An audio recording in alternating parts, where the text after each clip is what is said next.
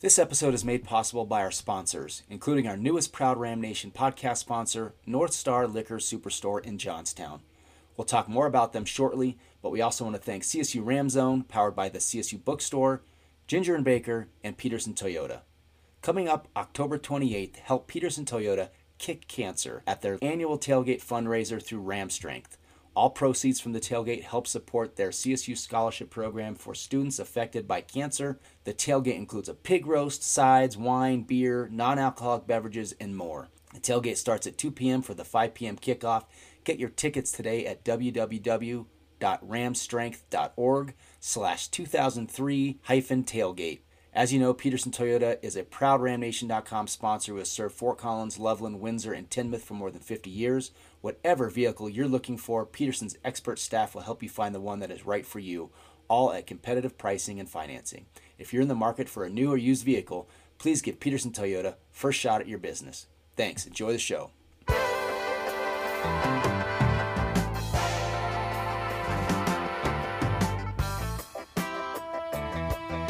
Welcome to Ram Nation Radio. This is our 100th episode. Can you believe that? Since our first one dating back during the 2020 COVID year. Man, it's been fun. We thank you all for listening. And today we will have Joe Parker coming on. We missed getting him on during the month of September, but we're looking forward to having him back on our usual monthly cadence for the most part going forward. So look forward to asking him a bunch of questions, getting him on.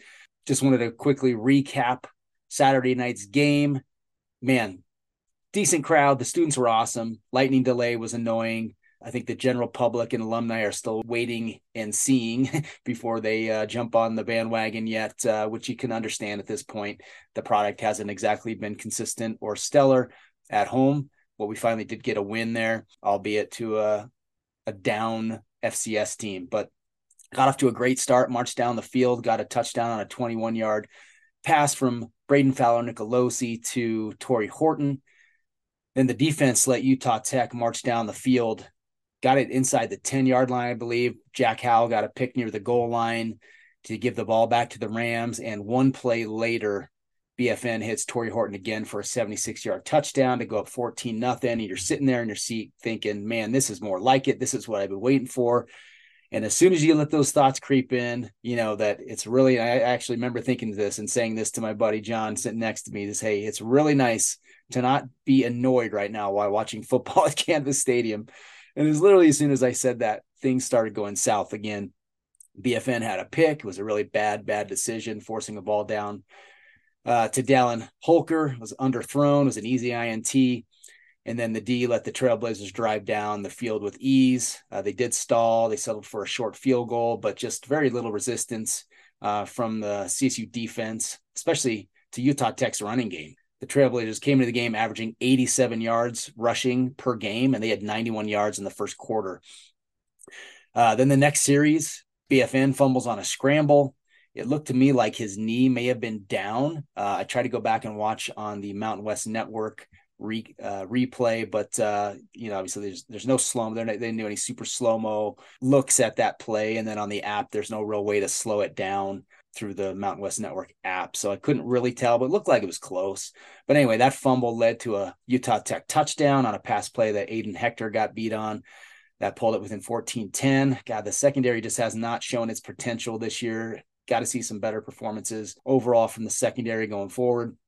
But then you had the lightning delay that lasted, I don't know, roughly 45 minutes, which, by the way, just sitting in the stadium from where we were, and I sit down low, I face the east side, and we're on the 35-yard line, front row, and I saw no bad weather. I didn't see any flashes of light. There was no thunder. So it was really surprising that call just came out of nowhere. It was a beautiful evening. So we'll ask Joe Parker about what the process is for determining those delays. I texted him during the game, so what the hell's up with this? And he got back to me, but I'll let him expand on that when we have him on here. But anyway, Rams came out after the delay. They kind of picked up their offense a little bit, went up 21-0. They were getting going again. It was they had a nice drive, a big play by Dylan Goffney. Got him down inside the 5, I believe. He had his best game, by the way, since transferring from SMU. And then BFN capped the drive on a fake handoff, keeper around the end, untouched, easy touchdown there, go up 21-10. But Utah Tech, after the lightning delay, answered with a 13-play, 75-yard drive where the CSU defense just couldn't get a stop again. That pulled it within 21-17. Then the second lightning delay hits. I think that was like with less than 2 minutes to go till halftime. So that was really, really frustrating. I think that's when I texted Joe, like, what is going on here? But anyway, then you had to wait another half an hour. The teams came out, they warmed up a little bit, and they played, and they went back in the locker room for a full halftime, which was ludicrous. So we'll ask Joe about that, but it was reported that CSU asked Utah Tech if they'd be willing to forego halftime due to the 2 long lightning breaks in the second quarter, and apparently they said no. So that would be on Utah Tech for being losers in that decision-making. That's just ridiculous if that's really the case.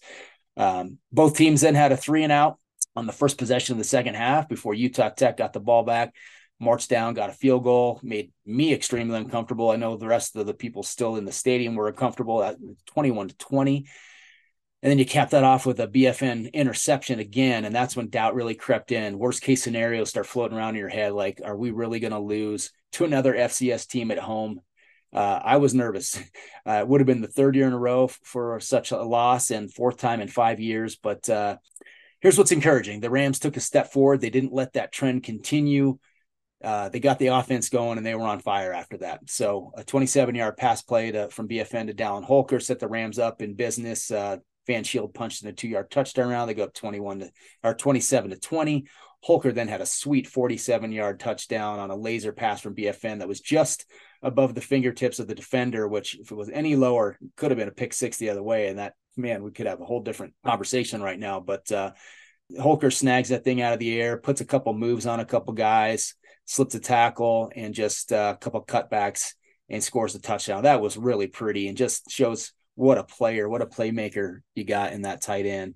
Put CSU up 34-20, and then they capped the night off with Torrey Horton hat trick, 6-yard touchdown reception. So, BFN had the 3 turnovers, which are costly, but those are some of the things you just know you're going to see from a freshman quarterback. On the other hand, he put up some monster numbers, and he really led the offense in the second half. He finished 26 of 32, 462 yards and 4 touchdowns. What a game. Most yards passing by a freshman in a game in CSU history. Torrey Horton had 10 catches for 227 yards, a huge week by him. He leads the country in catches. And he's only played in 4 games where most teams have played 5. So Holker added 4 catches for 94 yards and a touchdown. Goffney again, like I said, had his biggest game as a Ram, 4 catches, 73 yards. Running game, you got to get it going. Obviously, we've talked about it every week.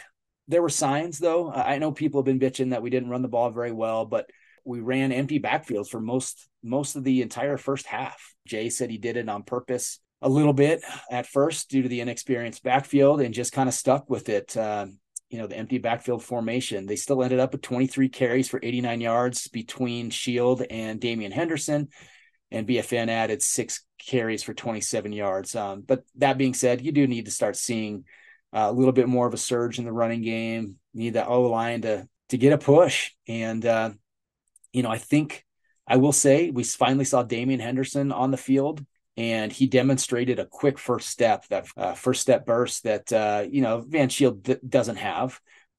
Runs okay with between the tackles, but Henderson, you could tell what made him special in high school. I will say I posted this on the board during the game. We sit right behind the bench, and we can see all everybody's actions on the sideline. And Damian was visibly upset that he had not gone into the game through the first 3 quarters of the game, and into the fourth quarter, he just kind of lost it. You could just tell he was pissed. He was shaking his head. He was kind of pouting, and he had to be consoled a couple times. I think it was James Finley who saw him upset and would go over and talk to him and tell him to calm down. And I think ultimately it was BFN who encouraged the coaches to put him in, and he got his chance. I'll chalk up that behavior of him being a young guy wanting to play really badly, but I did also see him pouting and shaking his head a bit even after, he did go in that first series. He only got 1 carry and was just bummed that he didn't get more carries. And we got a touchdown, I believe, was on that drive, and he still came off the field all ticked off even after we scored a TD. So that's what I didn't like. But they kept him in the next series, and he had a couple really nice runs before getting hurt, which, by the way, Kevin Lytle says it sounds like he's going to be just fine. He was fully suited up for practice today. But just head up, young man. Be a team player. You're going to be a star for this program, and you can tell what kind of talent he's got. Michael Rowe, let's hear your thoughts, and happy 100th episode to the podcast. Happy 100th episode, man. You know, there's a lot of doom and gloom, way too much on the board. I get it. I mean, that was a team we probably should have smoked. We beat them by 21 points. Uh, Probably should have been worse. But to be honest, I didn't ever think that they were in the game. And yes, I know the score is 21-20. Ended up being, 41-20 Yep. was the final score. But we had that. And if it wasn't for some turnovers, some horrible calls by the officials, it wouldn't have been that close. Um, are there things that we have to clear up? Yes. Our defense has to start playing four quarters, and we haven't seen it once this season. We looked pretty good in the first half against Washington State, and in the second half, it seemed like our defensive backfield just got lost. We played three strong quarters against CU, and then in crunch time, we didn't finish the way we needed to. And then these last two games, our defense just kind of seemed to sleep at the wheel in the first half against Middle Tennessee State and last week against Utah Tech. So we have to start putting together four quarters defensively. We have to clear up our turnovers. I thought that fumble by Braden was a bad fumble. Carrying it way too loose and got hit, and it wasn't even a hard hit. Well, I say that. I wasn't the one getting hit. But it wasn't one of those bone-jarring hits where, it should have came out. It was just one of those that, I think we could have put that game away. That first so it happened right in front of us. I don't know what the official was looking at.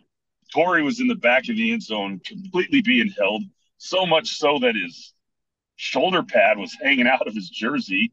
And then when he came back towards the play, the defensive back pushed him two hands in the back out of bounds right when the ball was thrown, and he caught it. Then he intercepted it. I don't know where the official was at all on that play and how he missed two egregious penalties on Torrey Horton. And I'm not even counting the tackle on first down when we went for it, when we went for the touchdown, and then the missed spot on that fourth down. I still haven't seen the replay of that, but sitting there live, it didn't even look like it was going to be in question. Everyone ran back to the huddle, and everyone was celebrating, and in the stands, it was a guaranteed. It was a first down. It was a nice play, and then all of a sudden, out of nowhere, that the refs like he didn't make it. Like what? So yeah. Even Utah Tech, they got back on defense. It was. But again, looking at the positives, again, I love the way that Braden plays. He said it. Turnovers don't matter. Stats don't matter. What matters is winning, and dude just comes out and balls, and he has a short memory, and it's paying off. And we saw it against CU. First drive down, throws a pick six, took it off, played the way he did. Not the best first half against MTSU, takes it off and balls out in the second half, and that's we what you saw want, the man. mistakes. A closer, right? Exactly. You want a guy that closes a game out, that does what it takes to get the win late. And so far, he's done that. And I know even when you look back at the CU game, he made plays to get us that win. He made plays. The defense kind of let us down at the end there, but he answered when we needed it. He even scored an OT twice. One was called back from a BS call, but he's showing that he will step up in crunch time. So you got to like that with the back against the wall. He actually has elevated his game when things were going bad. Yeah, I love seeing it. Love seeing that. Love seeing Holker and Torrey.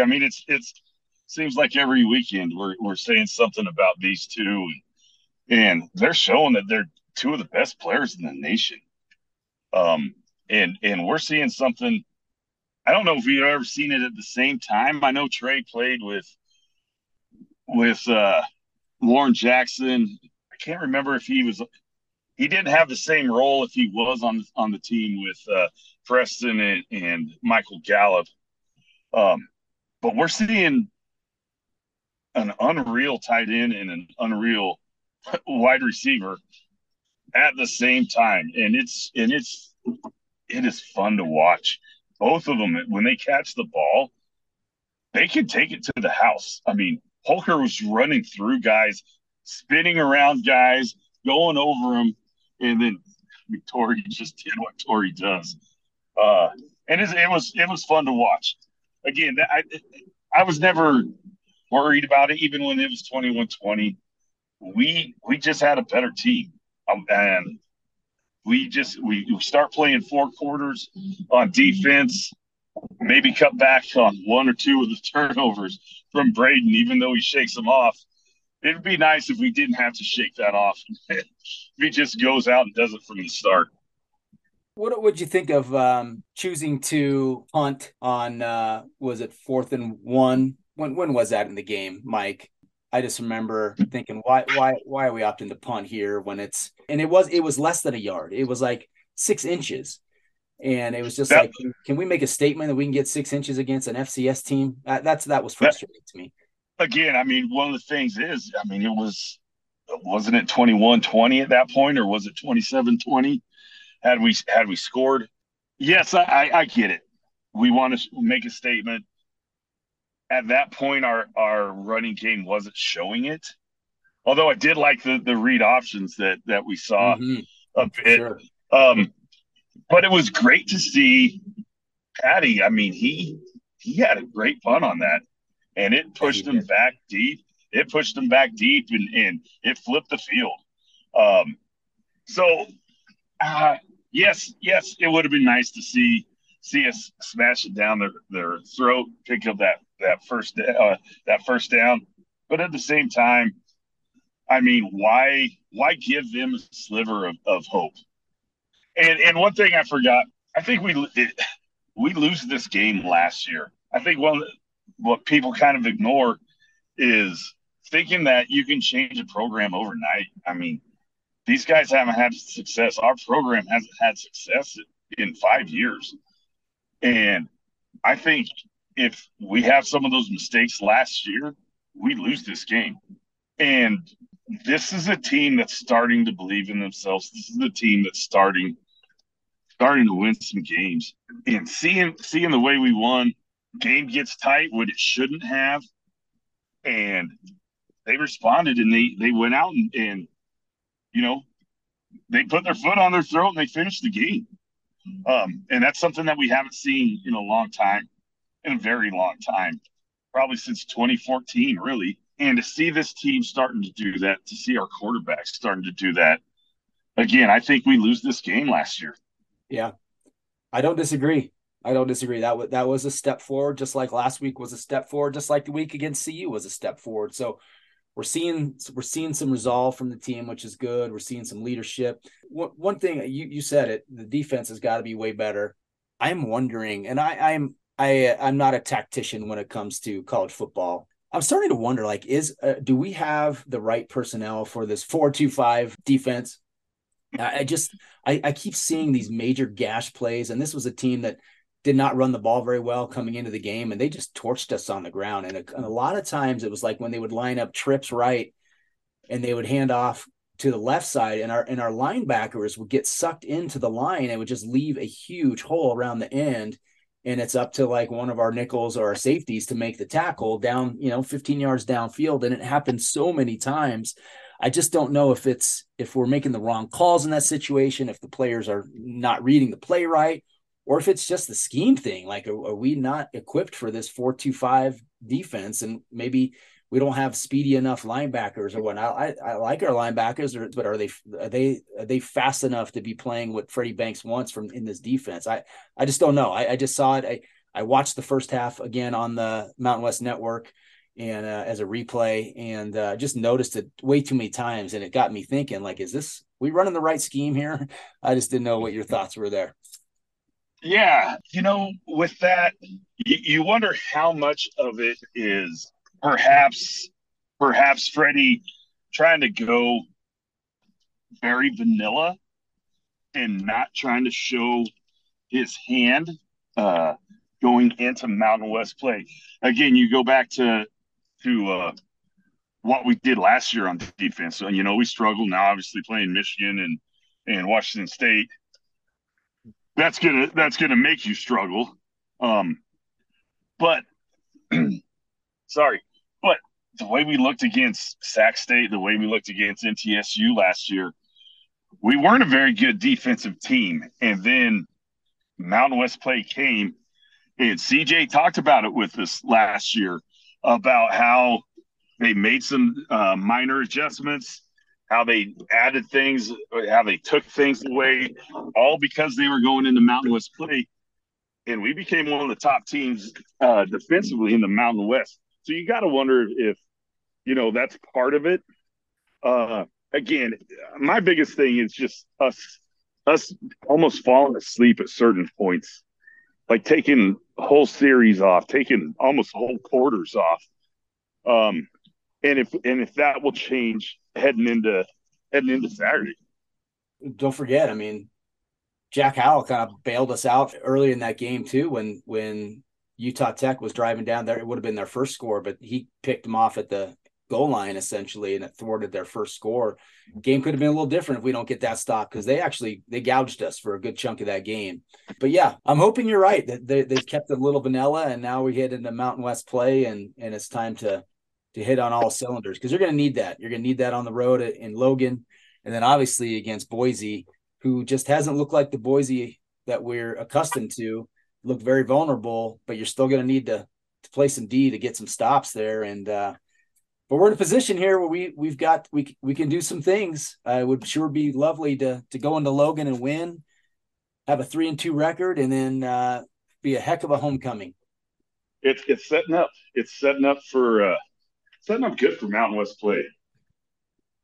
All right, let me pause real quick and tell you about our newest Ram Nation podcast sponsor, North Star Liquor Superstore, located on Thompson Parkway in Johnstown, right across the roundabout from Shields. They have the area's largest selection of beer, wine, spirits, and cigars, and you can always find their current specials online, along with their new arrivals, staff picks, and tasting event information at northstarliquorstore.com. New customers get 10% off their first online order. Check out their huge selection in-store or order online for delivery or curbside pickup. See their selection for yourself and stock up for your homecoming tailgate by visiting North Star Liquor Superstore, a proud supporter of the Ram Nation podcast. Also, you know how much we love Ginger and Baker with their 2 great restaurants and awesome event spaces. The Cash restaurant features great wine, steaks, and chops, and the Cafe restaurant has all my personal favorites. And of course, they've got great events such as the upcoming Stranahan's Colorado Whiskey Pairing Dinner on October 4th in the Wine Cellar. Then on October 25th, check out the Spooky Cocktails class, where attendees will learn from Ginger and Baker's in-house cocktail expert how to make 3 spooky cocktails paired with Ginger and Baker's classic bites. Not to mention a variety of fun cooking classes each and every month. Check out gingerandbaker.com/calendar for a full list of events. This place is amazing, guys. Support our friend Ginger Graham and treat yourself to a world-class experience at our favorite place, Ginger and Baker. Let's go ahead and welcome in Joe Parker. Joe, how are you doing, buddy? Great. Is this the show, or are we recording for the show, or just recording to be ready? We're just flowing right into it, Joe. Yeah. Because I know we have minimal time with you today. So actually my 4 o'clock, I'm opened up, so we can roll if we need to go beyond 4. Oh, let's go a full hour then. Okay. I'm just kidding. We'll go, but it's good to know we don't have to cut off on a hard stop. No, we don't have a hard stop right now. Good deal. Well, hey, good second half for the Rams Saturday night, and we always want to see a bigger crowd, but I thought the students were awesome. I thought there was great energy in the stadium. The tailgating was always a spectacle. It's always great on Ag Day and the Orange Out. And I know that the Ag Day tailgate was huge, as always. What did you see on that day? What did you enjoy about the Ag Day experience? Yeah, kind of all the things that you just stated. I thought the pregame experience that I witnessed and was a part of and was watching and observing was really special. We sold out. I think it was the largest Ag Day crowd that Ag Day barbecue crowd that we've had since we opened Canvas Stadium. I think they had 4,000 tickets available for sale, and they sold all 4,000. Chris Ferris and our external team did a really, really good job partnering with Ag, but probably just as important was with Engagement Extension that manages the 4-H um, activities throughout the state. And we had over 700 4-Hers that came to the game with others as well. So that was really special. We've been trying to figure out how to kind of crack the code on that, so to speak, and finally this year, just arrived at a really strong partnership there that I think can be carried forward into future years, and that's exactly what we want.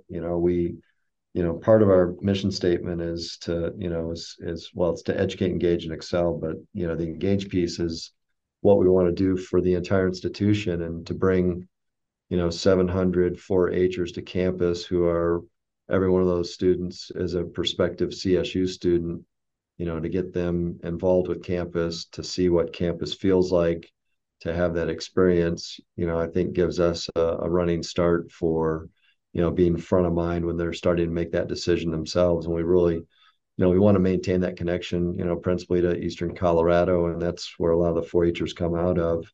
So that was, an A+ effort on our part to help the institution, potentially attract future students. And so that felt great. Um, Ram Walk just gets better and better, I think, each time. And, we made a few adjustments with the band to actually lead the team, down Hughes Way and then make that south turn onto Meridian towards the Rocky Mountain Rumble. So that felt really good to get that level of cooperation from the band to help us with creating that. And then yeah, I think just generally our students continue to show up, and even through to delays related to um, weather or lightning detected in the area. They seem to stick with it and understand the importance of their voices, and helping continue to motivate our team and keep them on track and make it difficult for the visiting team to execute. So yeah, those were highlights outside of the game itself. And then the game, as we've talked before, sometimes I don't get to watch much because you always end up in conversations and kind of socializing. But I did get a chance to sit down and actually watch the game in the second half, and that seemed to be the better half of the game for us. So, scored some points, got an idea of what our team is capable of doing offensively. Saw the defense tighten up at critical moments. So there was, a lot of things to build upon, as Coach Norvell continues to say, and that's what we're all about, is trying to prove week over week. It was a great second half. Hey, I know you and I were texting a little bit during the game about the Lightning. Can you explain to the listeners how that worked and what goes into the decision making to call those delays? Yeah, it was all my fault. It was my decision, my choice. I called up the weather event that kind of hung over us. So yeah, there was a weather system that kind of moved over the stadium and just kind of stayed there for a while. It wasn't moving much, and it was kind of a high altitude system, and all the lightning activity was taking place at the highest point of that system. So it wasn't visible lightning, but as you mentioned, we've got a weather system that we subscribe to, and we have a National Weather Center meteorologist. We've got a command center. I don't know, that'd be something you ought to come look at sometime. That's on the 6th floor of the stadium, and it's just a large room with a sideline field, and yeah, and it's got all the personnel that's needed to make critical decisions on game day, whether it be,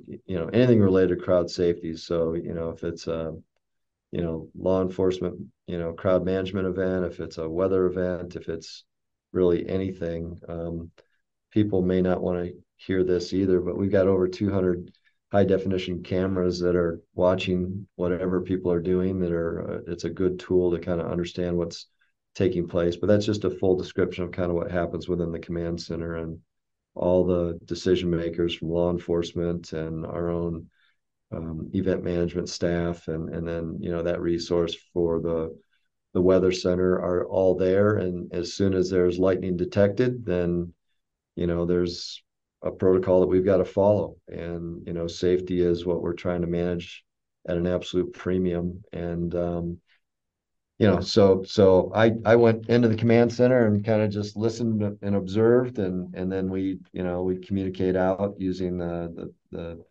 video board and the PA, and we've got contact with the officials on the field and the staffs of both teams, and until we get a safe distance where there's no more activities that we need to be concerned about related to lightning. That's the only time that play can get resumed. And it was just odd too that we had to do two, but another system kind of moved into the area after we got close to getting through the first one. So apologize for it. It's not fun to be delayed, but we do live in Colorado, and that comes with probably, I think we're one of the areas of the nation that has the highest level of lightning activity of anyone.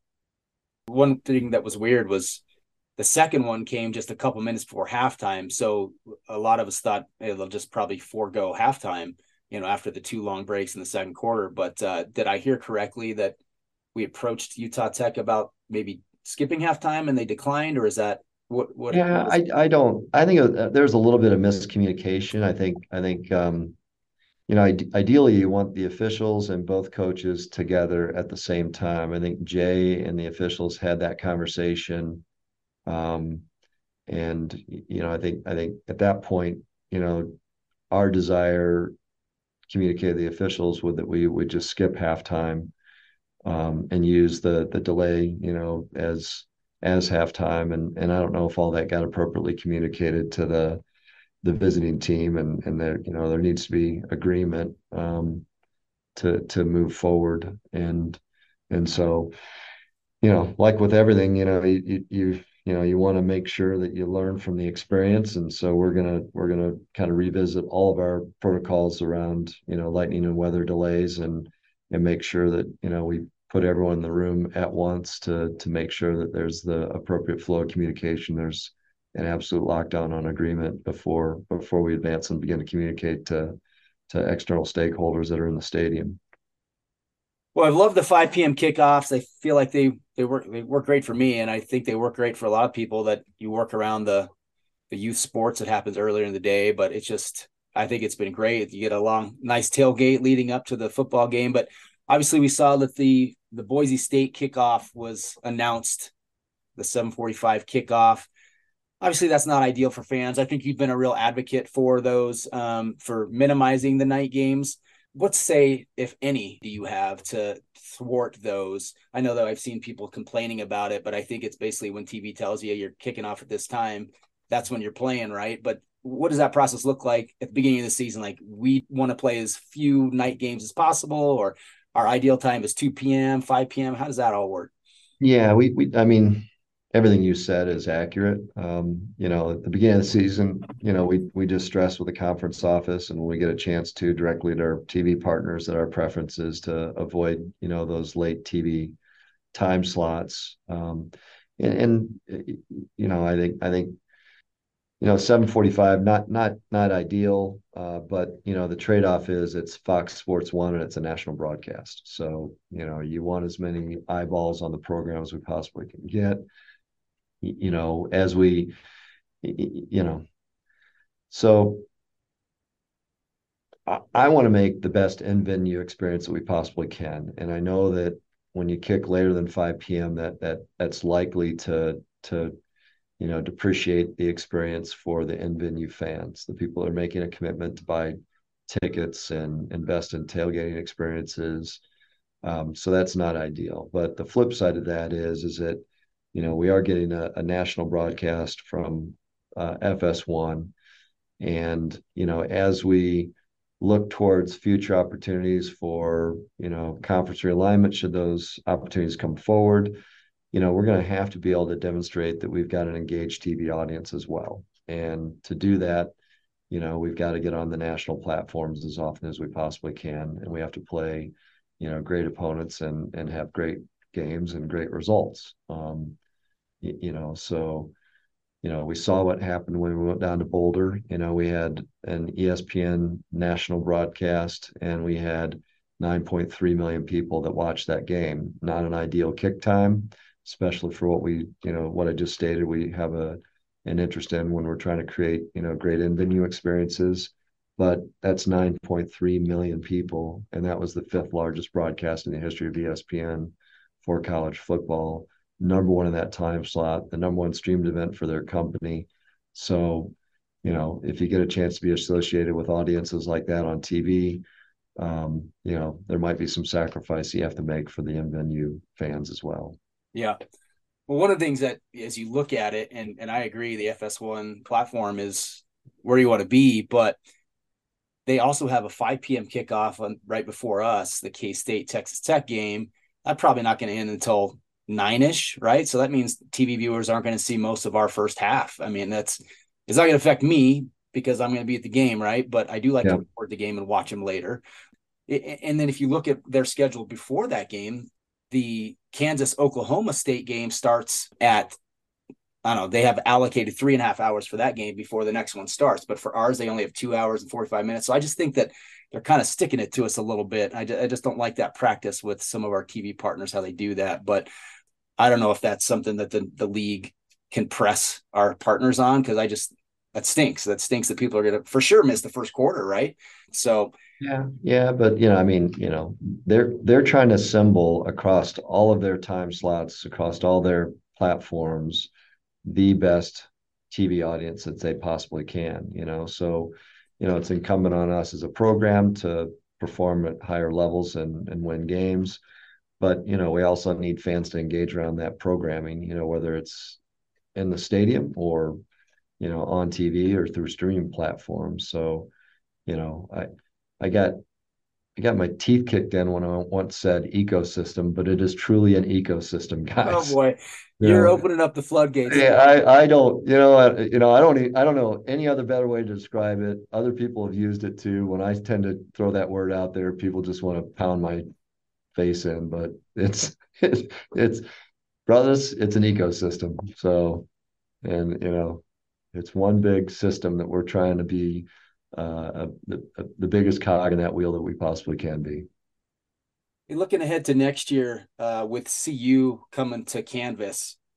I mean, I would hope that CSU fans are going to look at that opportunity to see CU at our new stadium and gobble up a lot of tickets, gobble up season tickets to ensure that they can attend that game. But there's going to be, just like Nebraska was in their game in Boulder this year, they bought a lot of season tickets packages from CU to ensure they could get access to that game. I know that would help the bottom line, for the athletic department, but we obviously don't want that many Buff fans in the stadium. We don't want them taking away season tickets from Ram fans. Is there anything you can do outside of, obviously Ram fans got to do their part and buy the tickets, but to limit the number of tickets that can get into those Buff fan hands, or season tickets in particular? I don't know. This might be the second most unpopular thing I say today next to ecosystem, but I've got an obligation to try and maximize revenue for this department. It's important for our football program. It's important for, our 15 other varsity programs. We're gonna work on putting a plan together that will hopefully give Ram fans the first opportunity to be a part of that game. But eventually, even if we were to sell every ticket to someone that is genuinely qualified to be a Ram fan, the secondary market oftentimes takes over, and that goes to the highest bidder. When tickets are available and people find that they can't attend the game, or they decide that they're going to sell one game to recoup, the majority of their season investment. And then at that point, there's no way to control who's actually going to acquire that seat and use it for game day. Do I absolutely want to make sure that we have a home field advantage? Of course. And the best way to do that is for people that feel energized about our program to buy those tickets and hold those tickets and attend and use them themselves. And it is an exciting opportunity for us. I mean, 2024, we're going to have 7 home games. I don't, I'm not even, since I've been here, that's never happened. I don't know if there's ever been a point in our history where we've had 7 home games, probably. I think there has only when we've counted the Invesco game, the Mile High game, as yeah. So and CU is going to be one of those games. I mean, and given the level of interest that's around the game that we had this year, I can only imagine what it's going to be next year. So I would say to every Ram fan, plan it, put it in your budget, invest in season tickets, because it's going to be a special event. We're going to make sure it is a special event. Our team's going to be prepared to play that one. I guarantee it. I think, as Jay pointed out, we've got more Colorado kids on this roster than anyone in the Western United States, and I'm sure it's going to remain that way. And those young people, when they go home over the holidays, they want, when they're asked about that game, they want to at least be able to say they played their tails off and they played well. And certainly the outcome everyone is looking for is a victory. Yeah. Well, I was surprised to see the day before the CU game that we returned 500 of our ticket allotment. I know that the tickets were very expensive, and I know that it's not a pleasant experience being in Boulder. I was there, and it's never pleasant, but I enjoyed going in enemy territory and watching our team try to win. But was that a bit of a disappointment to see that? And then was any effort made to try to get those back in the hands of people who might have wanted to buy extras for their group? Or it's again, you make the offer, you feel like you're over communicating the offer and the market responds. And a lot of the people that I talked to that I would have thought would have been likely purchasers of tickets said both of those things that you just referenced. It's an expensive ticket, and the last time I went to Boulder, it was not a very good experience. So do I want to pay a premium to be treated a particular way? And I think a lot of people decided that wasn't the case. We did sell whatever it was, 2,500 tickets within our allotment, or used 2,500 tickets within our allotment with player guest tickets. So that's that is a positive. But we weren't going to eat them, and we've got to if we'd held on to those tickets, we were going to be transferring $130 per ticket to the folks in Boulder, and I didn't feel like I wanted to use any of our department resources to hang on to those tickets any longer than we had to. So if someone's looking to criticize anyone for that situation, throw that one on me. But we got to be good stewards of our resources, and it didn't make any sense to spend money to hold tickets and wait for us to be able to sell those. There was a deadline when we need to return them, which is common, very common. So Joe, thanks a lot for joining us for our 100th episode. I don't know if Joel said that earlier. I didn't say that. No, that's cool. Yeah, so thank you for being on with us today. So in typical Ram Nation fashion, fans complained a lot about a week 2 bye. How did that come about? Oh, God, Mike, I'd have to look back and see, our scheduling. I mean, we had the Boulder game for 11 years neutral site. And then, when we tapped out after that, when Rick and I finally got together and were able to get dates back on the extended calendar, I think the CU game, I know that impacted, we don't have a guarantee game this year. And, that's got some budget impacts that we've been able to navigate and mitigate.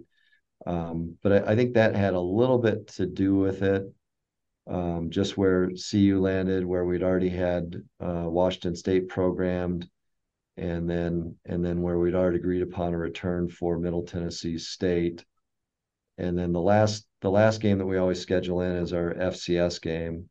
And I'm guessing, if I had to, that of the available schools to play at the FCS level, we settled on Utah Tech, and that last weekend was the date that they were available, so that dropped a bye week in week 2, which obviously wasn't ideal as you want to schedule, but as we kind of reflect on it, Jay turned it into a net positive to use that additional week to get prepared for the CU game, and it seemed to work, right? I reflect back on that game, and there's never been a game in my career that I wanted to see a team perform better and win than that one for us. And as you play well, you feel good about that, and there are no moral victories. But if we could have found a way to close it out in the final 206, that would have been a lot better than stretching it into 2 overtimes and letting a lot of other factors play a role, principally officiating.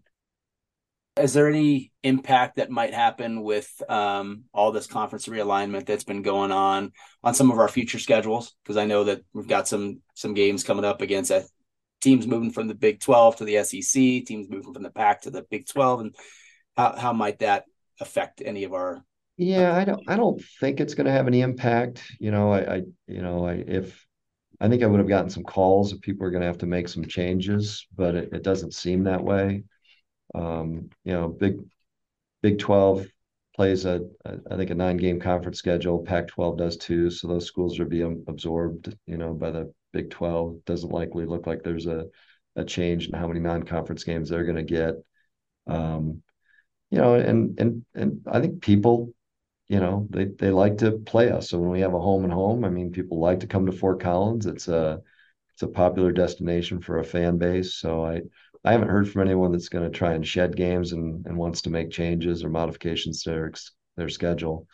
And then, there's financial penalties when they choose to do that. So, hopefully I prefer to play the schedule we've got, laid out for the next several years. So hopefully we don't see people bailing. Especially CU trying to weasel out next year for any reason? No, I don't see that happening. I don't. I mean, if you're interested in the health of college football in the state of Colorado, that game's important. I'd like to see it played, as every year, but I also understand, a desire on their part to try and maintain a little more flexibility in their non-conference schedule. But it's working for them, and I think it's working for us. So hopefully we don't see any desires to change that. Well, speaking of realignment, is there any inside scoop that you've got that you can tell us about the latest on what's going on with the Pac-2 and what they might do next year and how that would relate to the Mountain West? Yeah, it's been pretty quiet. I know Gloria Navarez, our conference commissioner, has been in communication with both of those campuses, but we're getting to a point now within the next 2 or 3 weeks where I think it's going to require some decisions. And I think one of the pathways could be, is there a merger? Is there a reverse merger? Is there a view where there's more value in the IP of the Pac-12 name? Is there a scheduling alliance that we develop? And then how do we make sure that there's financial incentives for them to move that alliance into that merger format? So things yet to be determined, but I'd say within the next 2 or 3 weeks, there's got to be decisions made, because the one thing that's approaching urgency for them, not for us, but for them, is they need to play. They need to play people in 2024. So they've got to make some decisions so that they can begin to put and assemble schedules together, not only for football, but all their programs. I know that there's been some talk that they might, I guess the NCAA allows you to have a year where you're still trying to figure things out, so they could go alone at 2 for a year. At that point, they might need some help scheduling, and there might be like some sort of, you mentioned a schedule alliance but how would you do that? You already have all the Mountain West teams have their non-conference games set, and you've got your conference games that you got to play. How are you going to squeeze in games against these guys? Yeah, well, that's where, I mean, we're doing them a favor, and I think in many ways, schools need to be compensated for that favor, or else we have to know that there's a long term, near-term move towards, a fuller integration. I don't think any one of us wants to go through some major scheduling gymnastics just to create opportunity for them to bridge to, some future that doesn't include, you know, us, when I say us, Mountain West and those two schools playing football together long term in the Western United States. So, like I said, I think within 2 or 3 weeks there'll be hopefully a little more clarity as to what direction people are going to be taking this. But I think they're limited, and there's opportunities, I think, if they want to be a part of what we've got going here in the Western United States for FBS football. Is relegation really a model that is on the table? No. I don't think so. Not at the onset of these conversations, but I mean, that might be, honestly, Joel and Mike, I think, that might be something that's explored, down the road for a lot of conferences. I just see it moving that direction. There's going to be, as we've talked before, the brands that think that they command a lot of market value are going to always constantly feel like they need more, they deserve more, and so I think that might be an outlet to allow that to happen, and it could expand interest in college football, maybe. I agree. I think it's fascinating if you could somehow pull it off, and I think it would bring a lot of eyeballs to the league or the two leagues that are doing it. I just wonder, as an AD, as a director of athletics, on your end, like looking at revenue and fluctuations in revenue and all the logistics that would go into it, just whether or not you think that would even be feasible. Yeah, I think for us it could be, so long as the floor isn't anything less than, we're accustomed to budgeting right now, and if there's upside potential beyond that, then, who wouldn't want to bet on the sell, so to speak. I think we'd want to do that. We I think we've got proven models of being competitive. Our programs, football's on the right trajectory. It's taken a while to get there, but I think Coach Norvell's leadership is going to lead us to sustainable success. And we've seen it with Coach Medved in basketball, seen it with Ryan Williams. Seen our volleyball program under Tom's leadership, and Emily's now in our Olympic sport programs. I think we've done a good job in putting, the right leadership in place. What, if you had a crystal ball, what do you think is going to happen with the Pac-2 and the Mountain West? Or maybe a better question is, what do you want to see happen? What's your ideal outcome?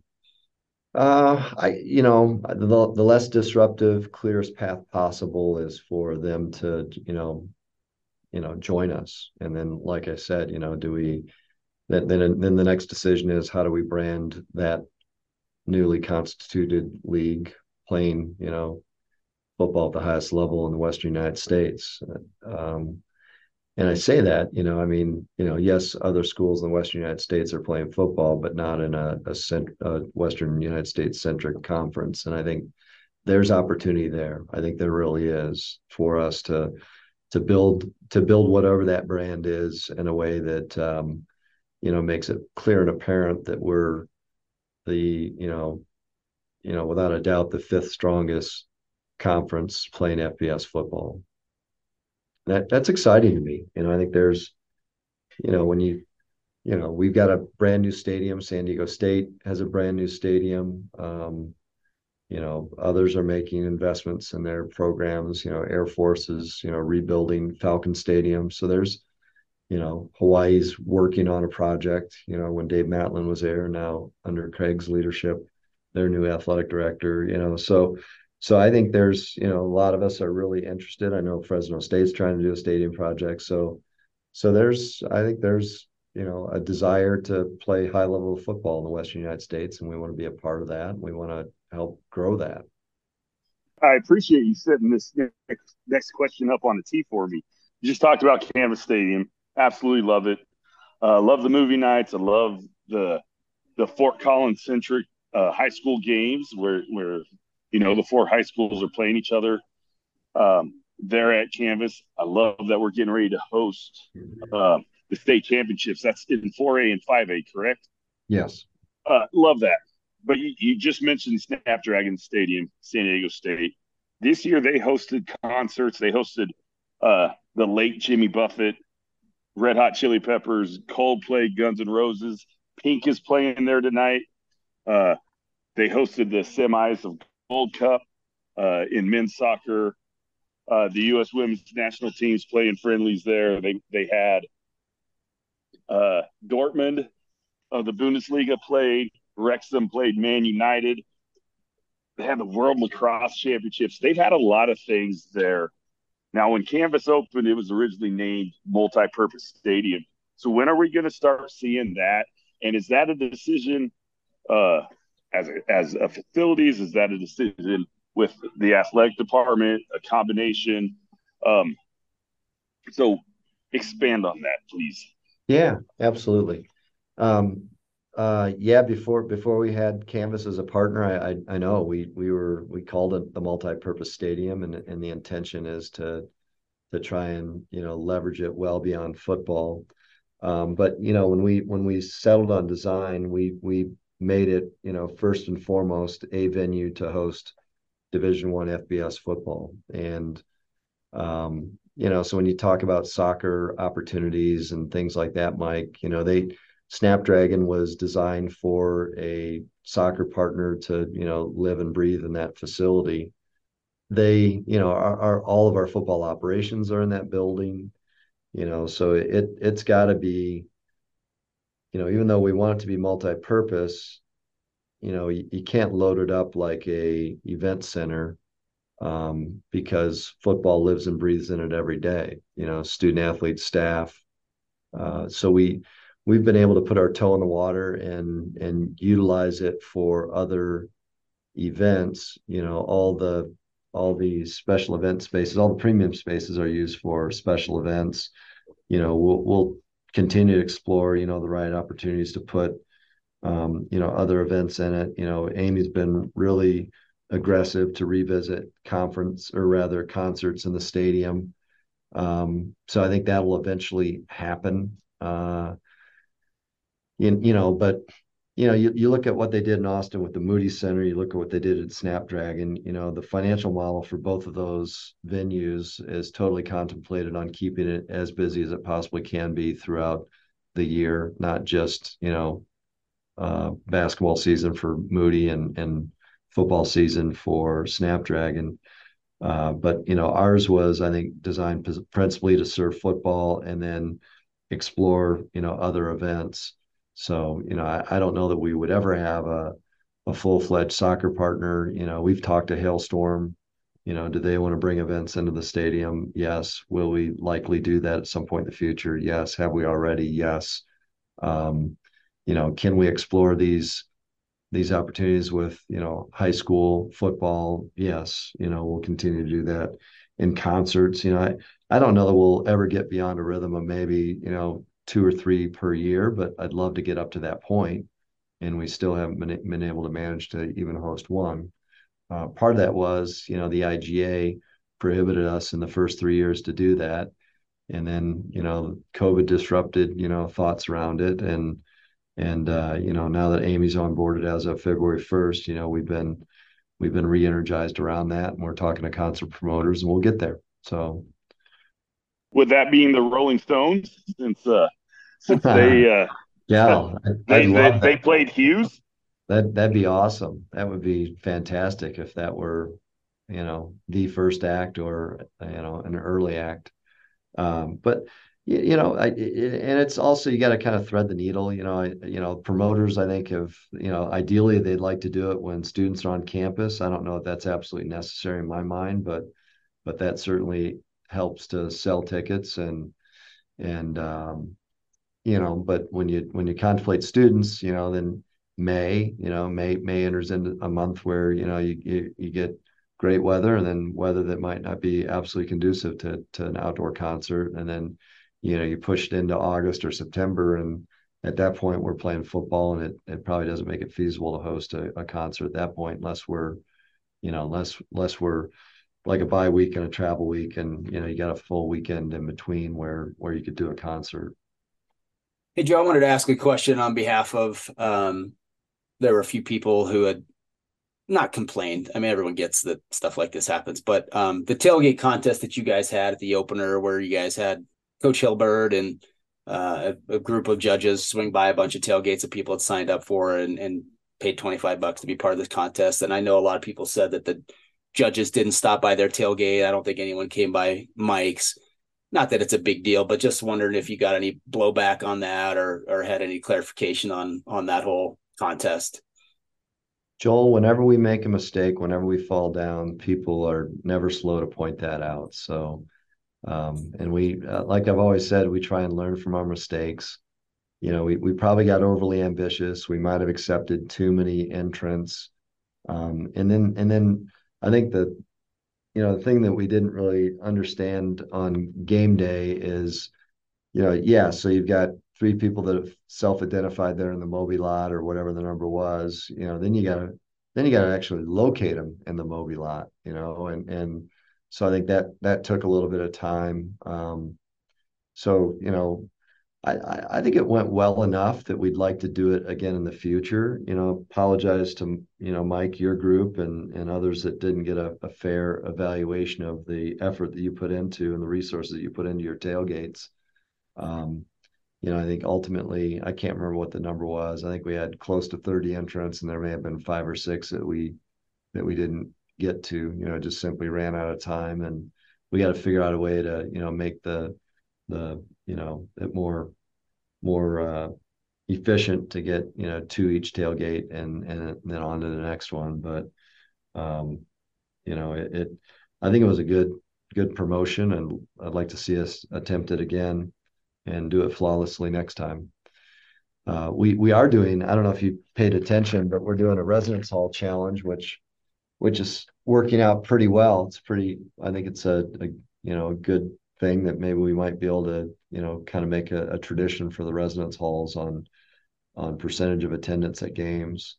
We've got a new winner this time around. I think Corbett Hall was a winner from this last weekend, and we're bringing a Kona ice truck out for all the residents to partake. So that's a nice addition to how we promote to encourage student attendance.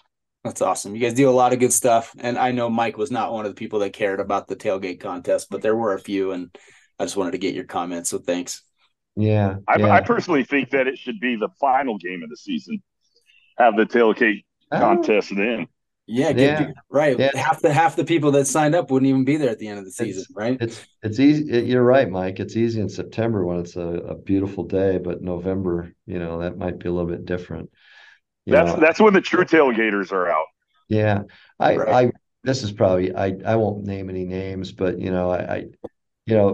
at this point I know most of our people, particularly people that get involved with a tailgate contest, and I guess I should probably just call them directly, but I would prefer that they give us feedback as opposed to feedback on social media, but maybe that's just the way the world is now, and that's a ridiculous thing for me to say, but when you're amongst friends, you'd think that they'd at least give you the courtesy to reach out before they take it social, but that's the way of the world, Joe. Yeah. So any updates on the women's footies facilities? Everything's functioning very well. The locker rooms have been a big hit. They've been in use now for about almost 2 months now, I think, close to. And they're serving those programs well. So volleyball, soccer, softball, and then track and field, men and women's golf. women's tennis. They all got new locker rooms in Moby, and I'm looking out right now, Mike. We still have to do the repair on the competition field for soccer that unfortunately won't be able to be used this year, but we did transition after their early September matches to the new facility. And they've been playing on the practice field, both competing practice and competing on the practice field. And that's working well. But I think by the end of October, all the repairs should be made on the competition field, and that was a direct result of rain damage. Now you'd wonder how grass could get damaged by rain, but can't remember if we talked about this or not on the last show. We did, yeah, yeah. That storm sewer, blew a manhole cover and floated the sod. So, but we'll get it fixed, and I think we'll get it fixed in a way that we'll never encounter that issue again. So the 76ers are holding their training camp at Moby. How did this come about? Yeah, so we've got this alumni. His name's Jason Smith, who's got some relationships with NBA teams on the East Coast, and he called. I might get this wrong, but I feel like it was in June, maybe July. And he said the Sixers had contacted him, and they, knowing that he was a native of Colorado, and they were trying to locate a place where they could do a high altitude training camp. And so Jason said, would we be interested? And I said, very likely yes, but our priority is going to be for our teams. But what dates are they considering? And so we put the 76ers operations people together with our event management team, and we were able to kind of work everything out where our teams are getting the facilities when they need them to develop for their seasons. That's both our men and women's basketball and volleyball, which are all practicing right now. And yeah, I saw some really tall men walking around Moby today, which I mean, we've got tall guys on our roster, but there was an NBA team in the building, and it was quite obvious. So it's exciting. It's for our teams and for our staff to be able to host and provide that opportunity for an NBA program. Beer and wine sales, how's it going at Uh, Moby? yeah, it's been a boost to our concessions, and that's a good thing for us. We talk about revenue and resources, and so it's going to help. My greatest concern hasn't really been realized, and I was just bothered by the thought that people would be spilling beer on those retractable bleachers, and it'd be a cleanup issue and a maintenance issue, and so far it hasn't been the case. Now I know we've only tested it with volleyball, and the true test will be once basketball seasons get rolling and there's more people in the building. But I think I think it's working, and I'm glad we're able to do it. What prompted you to make that step? Because I know you were hesitant before.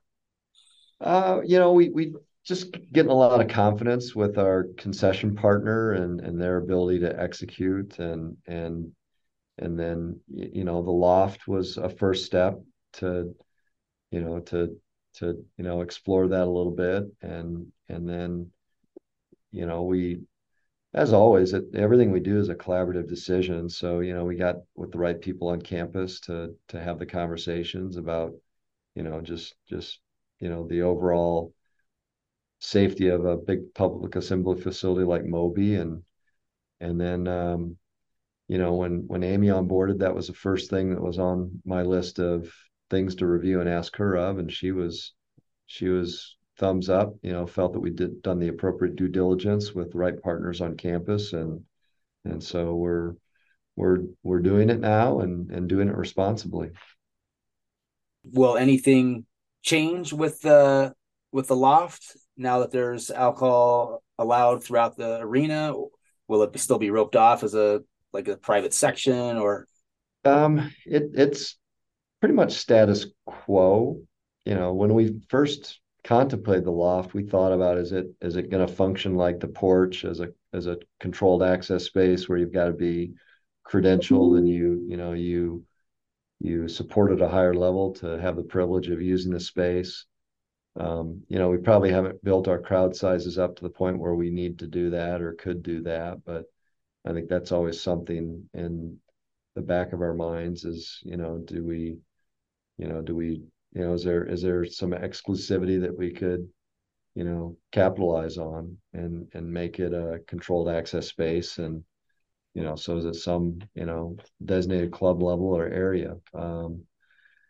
But I love the loft. I think it's a great addition to the building. I think the branding that FMBO has done is, outstanding and has complemented the loft area itself. I think the permanence of the drink rail, is a classy way to designate the area. I think the flat screen TVs, add to it.